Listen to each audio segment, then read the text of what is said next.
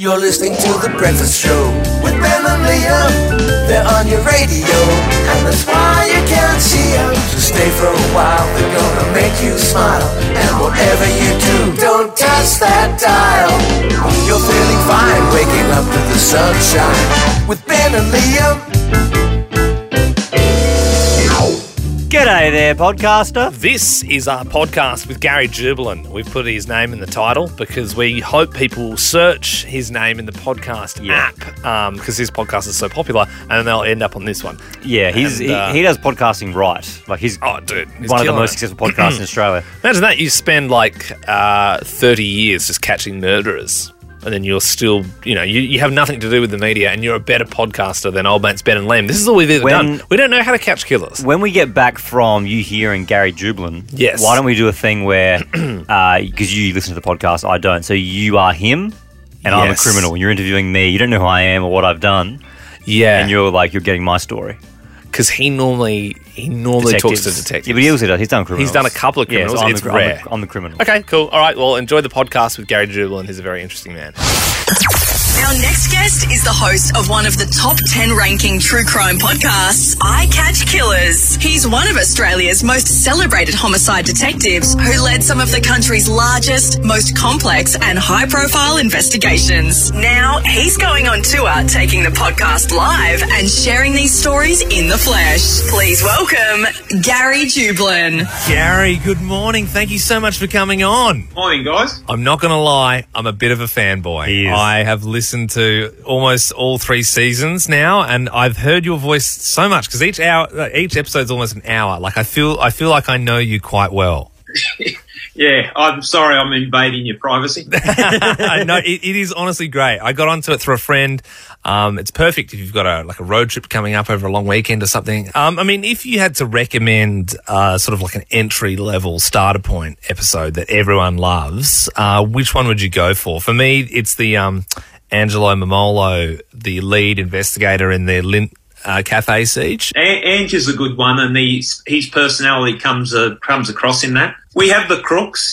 Bernie Matthews is a really interesting character, the story that he's got to tell. He was an armed robber and escapee. He did some time in some of the toughest jails in the country.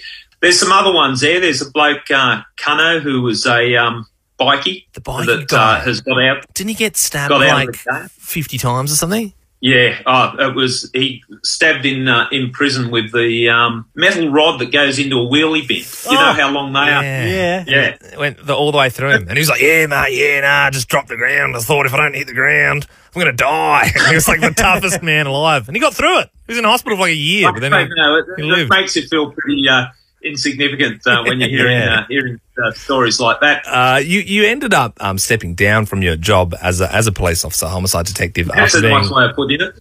Yeah. After being charged for unlawful recordings of a suspect in the William Tyrrell case. And anyone who knows that case intimately or at all probably can justify your decision there. One thing I've noticed is a lot of the former colleagues that you sort of have on the show just rip into you. Like, obviously it's quite a sensitive thing for you, but they rip into you. Is that sort of a sense of humour you have to develop when you're just around homicide for like 20 years? I think we have that dark humour, and we'll pay out on each other. You can see if I've got a friendship there, we're always having to dig at each other or laugh at each other. I think that helps us get through the dark patches, and it's not disrespectful to the victims. It's the way that people working in that dark world can cope with it. But there seemed to be a distinct lack of respect from all the guests I had on about my problem. I lost my career. It upset me.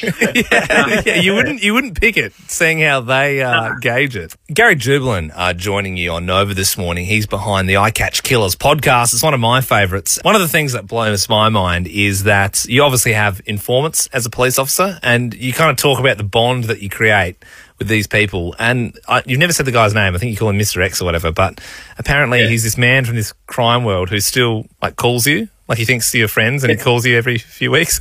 Yeah, and I've known him for 20 years or so, maybe longer. And he's lived a different life to what I've lived, but I went to see him in jail one time. I think I relayed in the podcast. And he's dressed in his prison greens. I'm in my detective suit and I'm walking in the yard and he runs up and gives me a big cuddle.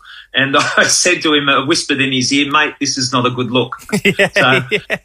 You do develop those bonds. Like you're working in a situation like that under some pressure situations. And so you've got to have a bit of the humour and you get that relationship with people. Yeah. He's hopeless in so many regards, but he kind of grows on you. What do you think's more daunting, speaking face-to-face with the murderer or getting up there at the entertainment centre and speaking in front of thousands of people?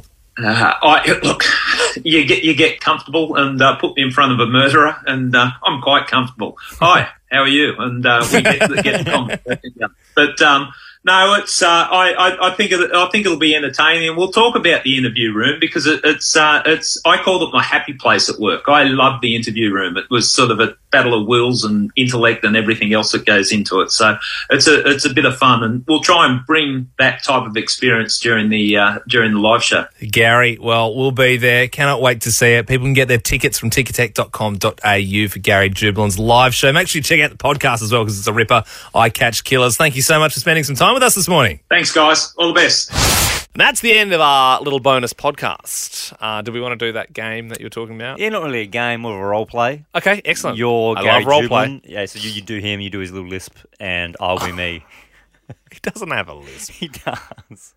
Like subtle, soft. It's soft lisp. There's a little. Lisp, It's an interesting. He says, "I'm Gary Jublin. I catch killers." Like it's Yeah. I wouldn't say he has a lisp. He talks from the front of the mouth. I'm just giving you some creative direction. I like him a lot. I don't want him to not like listen him. to this and then think. Go that- on, you be him, I'll be a criminal. You're getting to, I don't know, Okay. my story, I guess. So how old were you when you did your first murder? 4. I was 4, mate. You were 4 years old. Yeah. Yeah. And why did you decide to do the murder? Because He doesn't sound that. I'm making him sound dumb. He doesn't sound dumb. I was 400. Right. So first of all, I thought you were a bit younger, on the younger side for a murderer. But in my Gary, years in homicide, you let me finish. sorry. 400 months old. Now, you can do the maths on that. And you get your answer to my age.